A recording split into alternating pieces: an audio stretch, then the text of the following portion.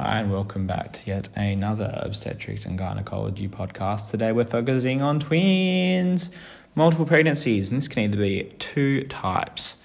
Monozygotic twins result from the division of fertilized oocytes into two embryonic layers, and they're genetically identical twins, and it will account for 1/3 of all twin pregnancies. Dizygotic twins are the result of fertilization of two oocytes with two spermatozoa, and these twins are genetically different and account for 2/3 of all twin pregnancies. So now let's discuss the ways the amniotic sac and placenta can be shared. So in dizygotic twins, starts with a D, it can only be dichorionic, diamniotic, which means they have individual placentas and individual amniotic sacs. Note that chorion means placenta and amniotic means amniotic sac.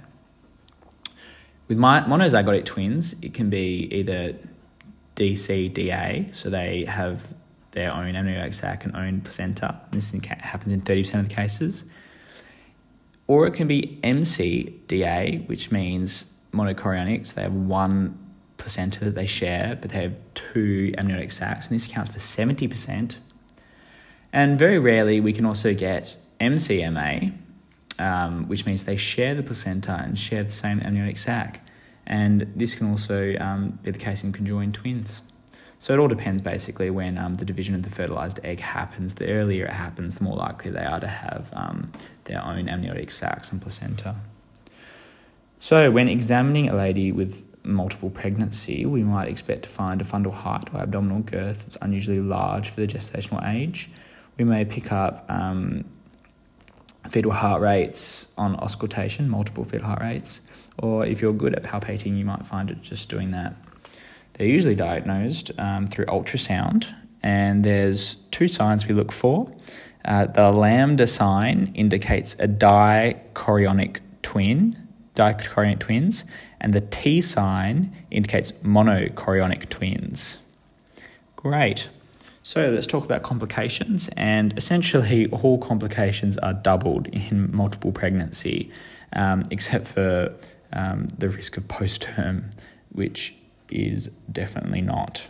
So let's just run through a few. We have hyperemesis gravidarum, gestational diabetes, gestational hypertension and preeclampsia, cervical incompetence and PROM, miscarriage, placenta previa, placenta insufficiency, and the risk of postpartum hemorrhage. Just some fetal complications we can just run over quickly. There's the risk of vanishing twin syndrome. There's also the risk of growth restrictions and mortality. And there's another one called twin-to-twin transfusion syndrome, which occurs in monochorionic twins that share the same placenta. Essentially, blood flows from one twin to another twin, and the donor twin can therefore get anemia, dehydration, growth retardation, and oligohydramnios, whereas the recipient twin who's getting all that blood can get polycythemia and polyhydramnios.